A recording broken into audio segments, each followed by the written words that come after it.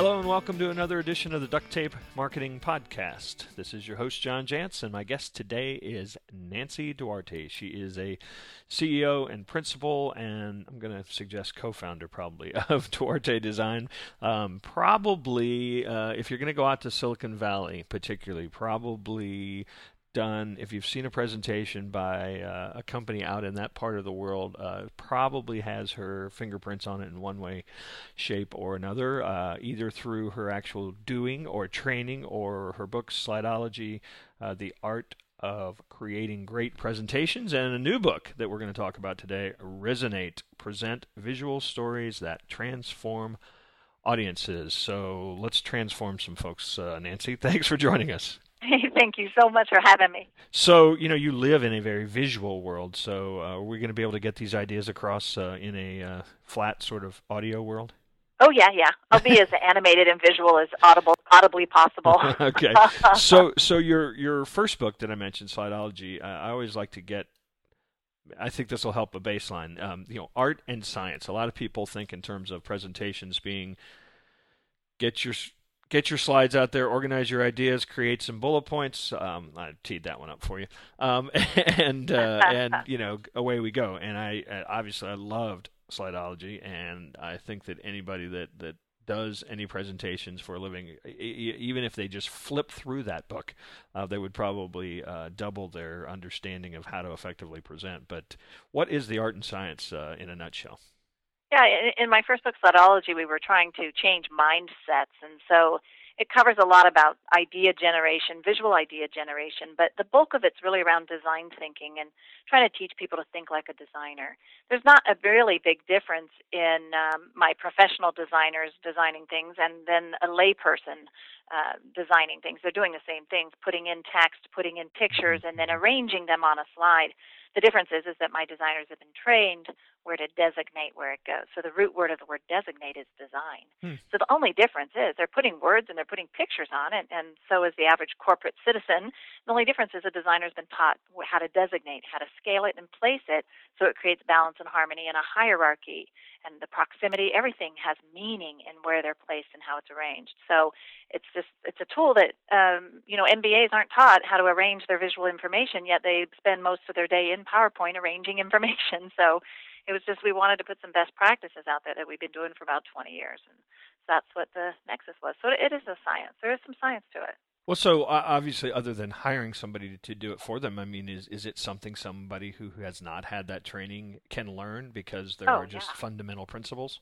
Oh, yeah. I get notes all the time. People getting promotions, their ideas were clearer, they got adopted, they're getting traction in their job, they're getting traction with their clients. So, yeah, absolutely. People are doing it themselves.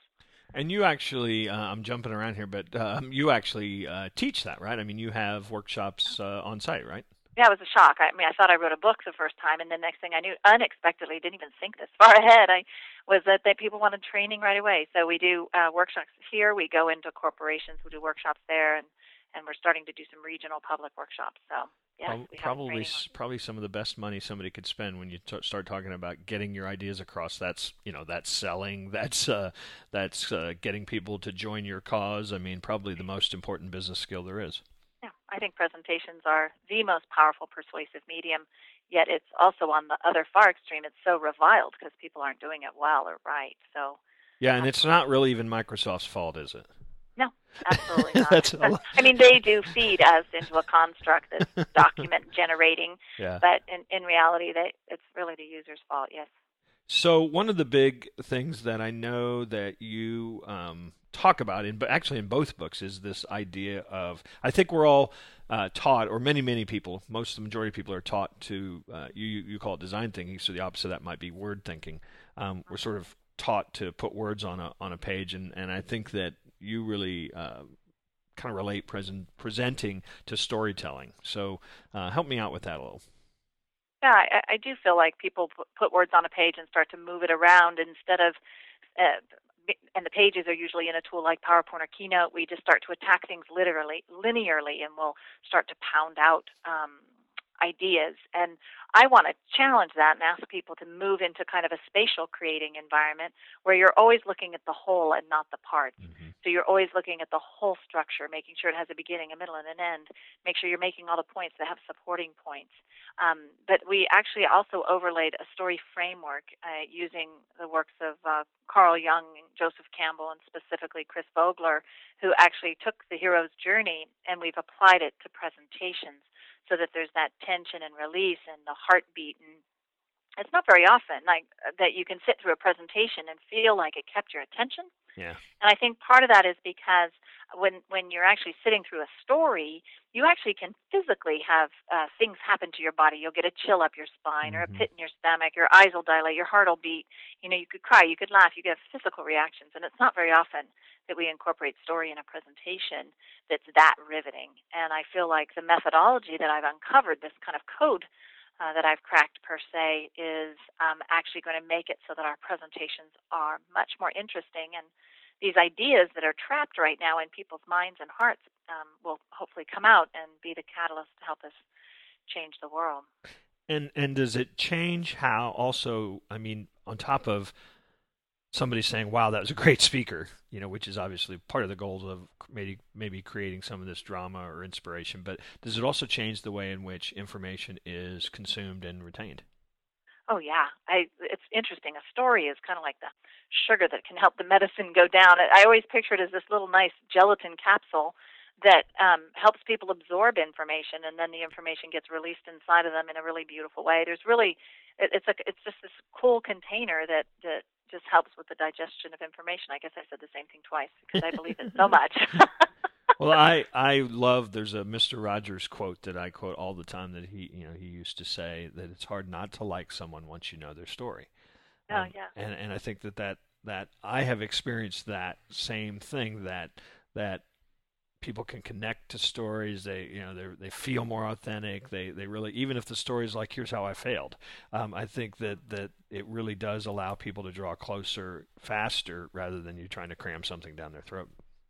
Right, and stories of failure. That's the crux of every story, is the transformation. That you failed, but you emerged a better person. You failed, but you learned a moral. It's very important. And in fact, there are really, taking a hint from the movies and from story writing. There really are only, I mean, there are a classic set of stories, right? That maybe we need to start thinking in terms of understanding and adopting. Right, exactly. The limited amount of story plots that are out there. Yeah. One of the things that I would tell people to do is go to Nancy's site, and it's just duarte.com / You doing okay there, John? No, I'm not. Yeah. Wish I could help you. No, this is live radio, so we have no choice but to trudge on.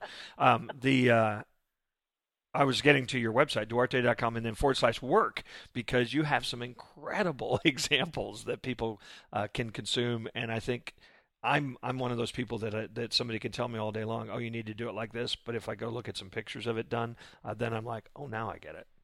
Oh, that's cool. Yeah, there's some really cool samples up there. We have some more recent work samples. We just re-released our website about a month ago. Now, tell me about a concept that I think is probably yours, that you use in throughout the book, but also I think as a tool that you probably use in your own business, and that's this idea of a spark line. Mm-hmm.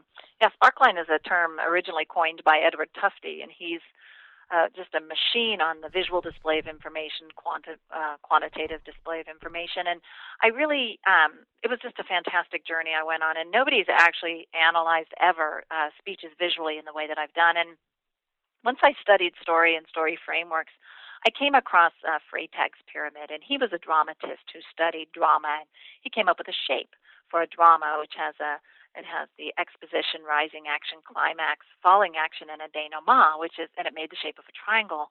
And, we talk about stories as having an arc. We talk about music as having a shapeliness to it, classical music more than hip-hop.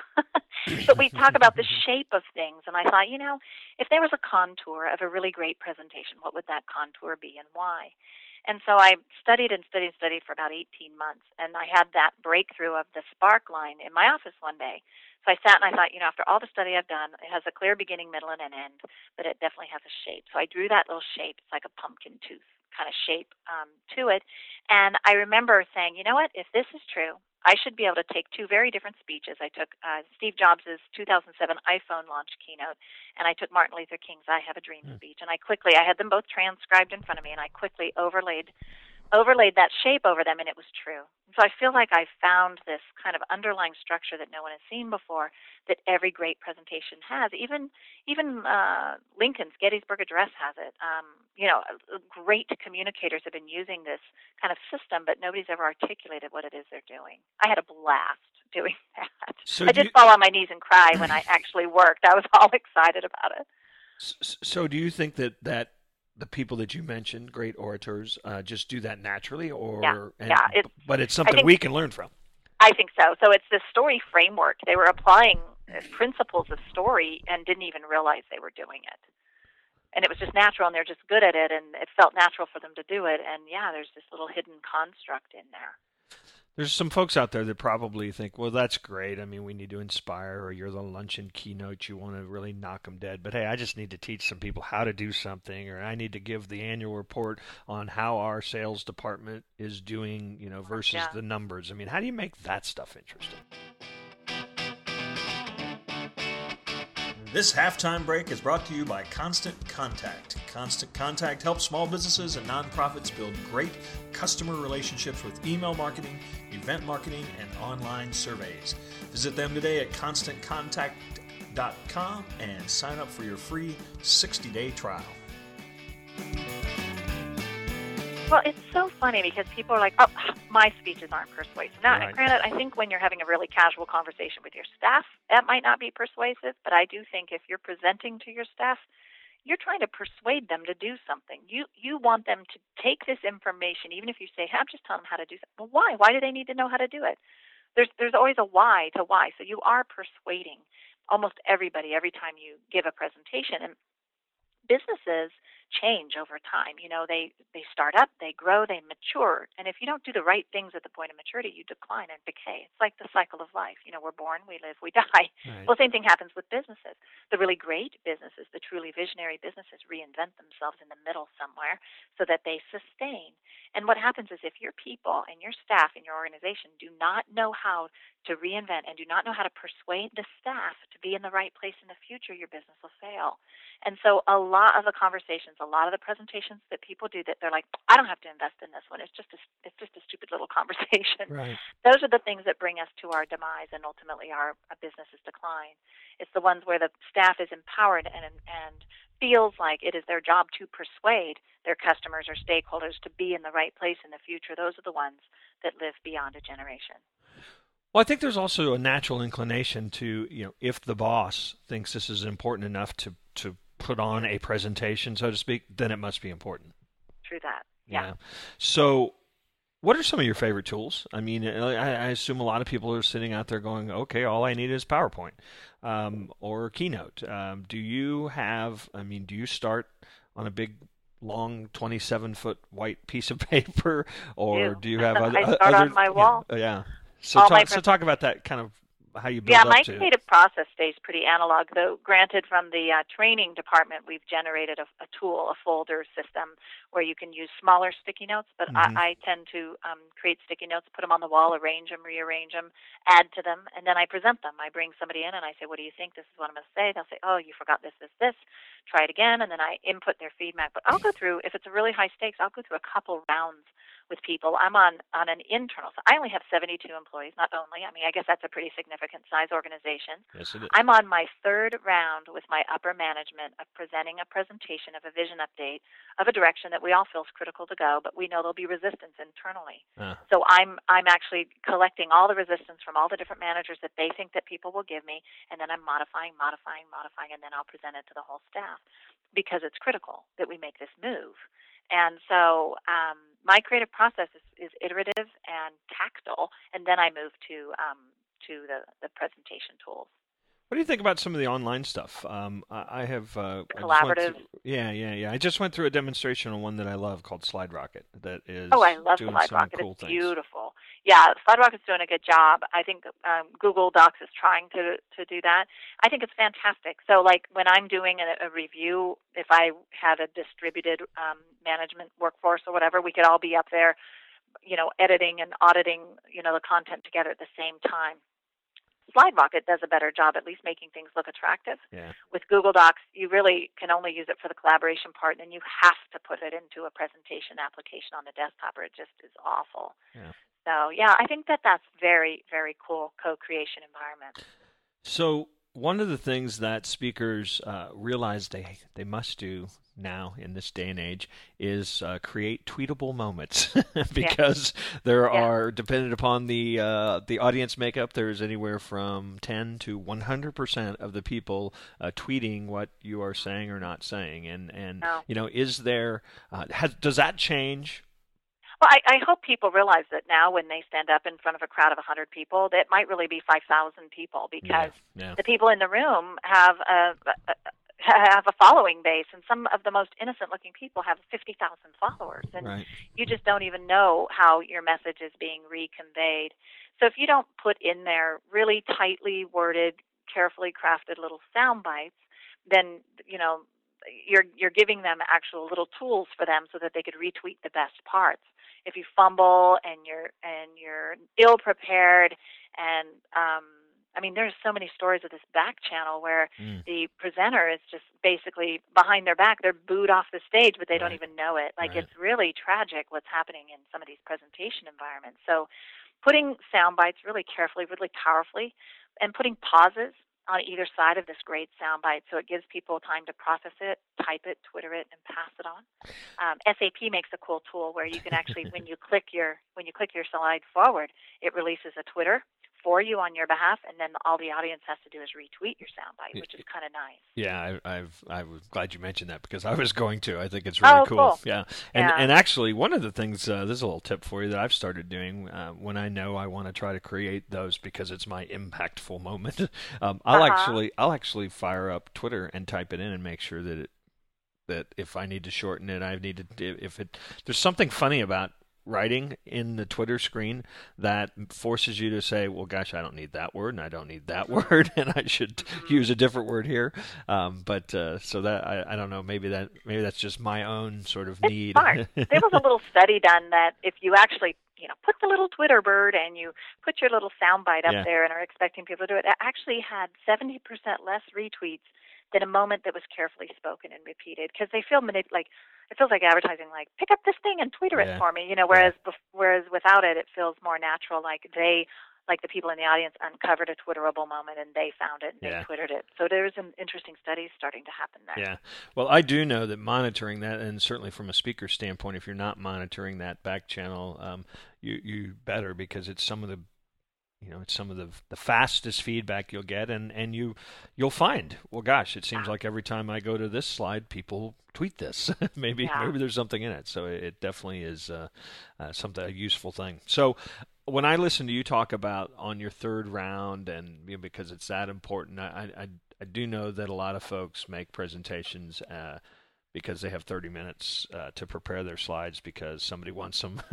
And what you're talking about sounds like work. When it's really high stakes. If you've got a $10 million proposal, or for me, I've got this initiative, I need to nail it right, or it could make or break, or, those are the ones that take enormous amounts of time and practice. Some of them, I'll do a really quick one, but what I do is I don't go to slides. I don't spend time on slides. I spend time on the story and the message. I take all my sticky notes out. I arrange them, and I walk in literally with a piece of paper with sticky notes on it, and I do my conversation. So I think people are better off thinking through the content and not getting distracted by making sure every shade of blue on your slide is right. It's really got to be about the message and what is the transformation you're wanting the audience to go through. So if you actually articulate your big idea, where you want to move the audience from and what you want to move them towards, don't even go into a meeting without doing that first. And then everything you do and say supports that one transformation arc. It's really important that your audience goes on the defined journey you're wanting them to go on.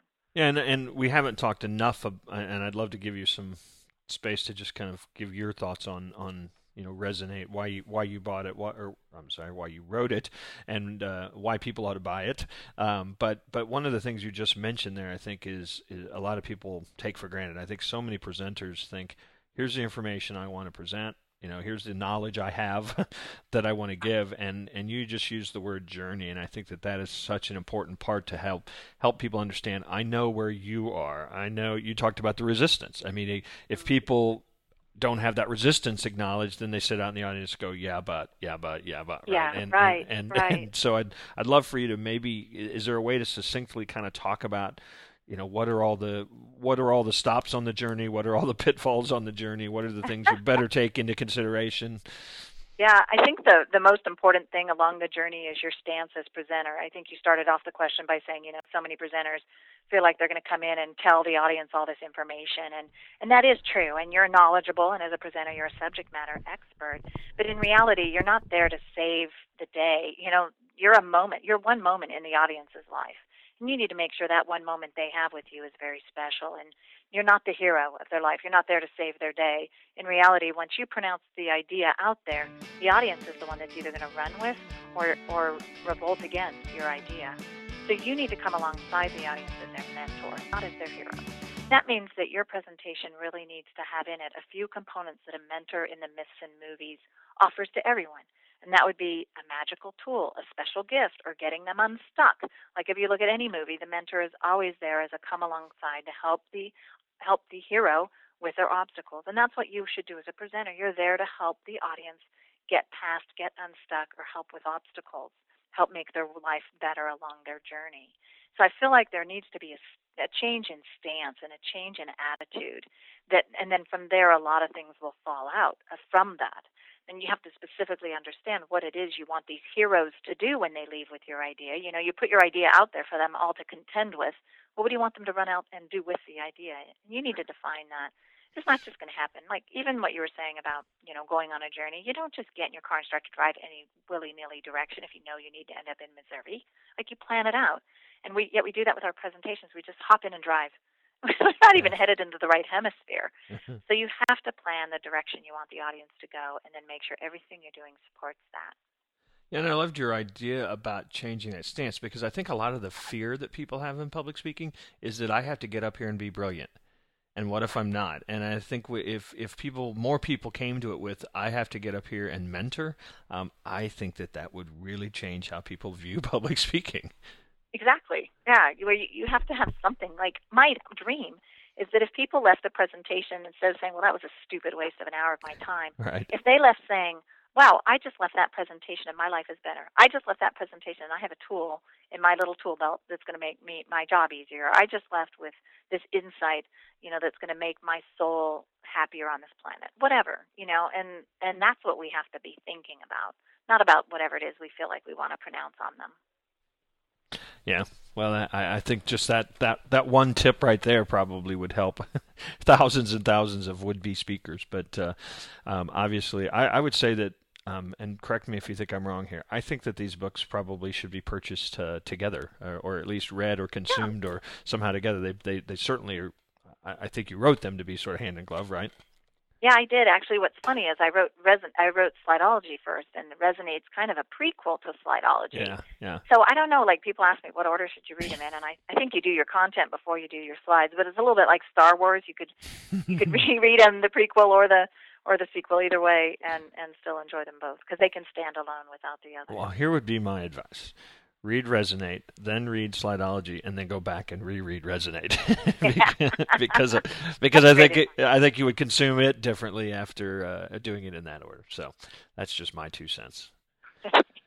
Well, Nancy, thanks so much for joining me. I've actually been wanting to get you on the show for a long time, but you're you and those 72 employees of yours, stay very busy.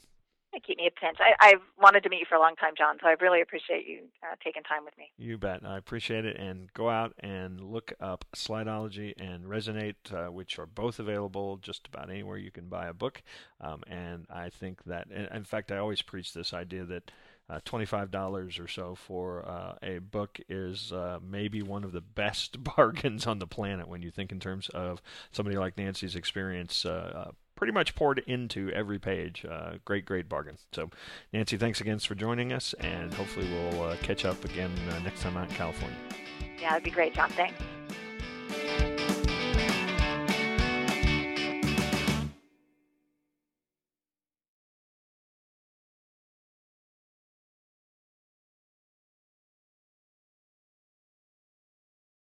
This episode is brought to you by the Yap Media Podcast Network. I'm Hala Taha, CEO of the award-winning digital media empire, Yap Media, and host of Yap Young and Profiting Podcast, a #1 entrepreneurship and self-improvement podcast where you can listen, learn, and profit. On Young and Profiting Podcast, I interview the brightest minds in the world, and I turn their wisdom into actionable advice that you can use in your daily life. Each week, we dive into a new topic like the art of side hustles, how to level up your influence and persuasion, and goal setting. I interview A-list guests on Young and Profiting. I've got the best guests, like the world's #1 negotiation expert, Chris Voss, Shark Damon John, serial entrepreneurs Alex and Layla Hermosi, and even movie stars like Matthew McConaughey. There's absolutely no fluff on my podcast, and that's on purpose. Every episode is jam-packed with advice that's going to push your life forward. I do my research, I get straight to the point, and I take things really seriously, which is why I'm known as the podcast princess and how I became one of the top podcasters in the world in less than 5 years. Young and Profiting Podcast is for all ages. Don't let the name fool you. It's an advanced show. As long as you want to learn and level up, you will be forever young. So join Podcast Royalty and subscribe to Young and Profiting Podcast, or YAP, like it's often called by my YAP fam, on Apple, Spotify, CastBox, or wherever you listen to your podcasts.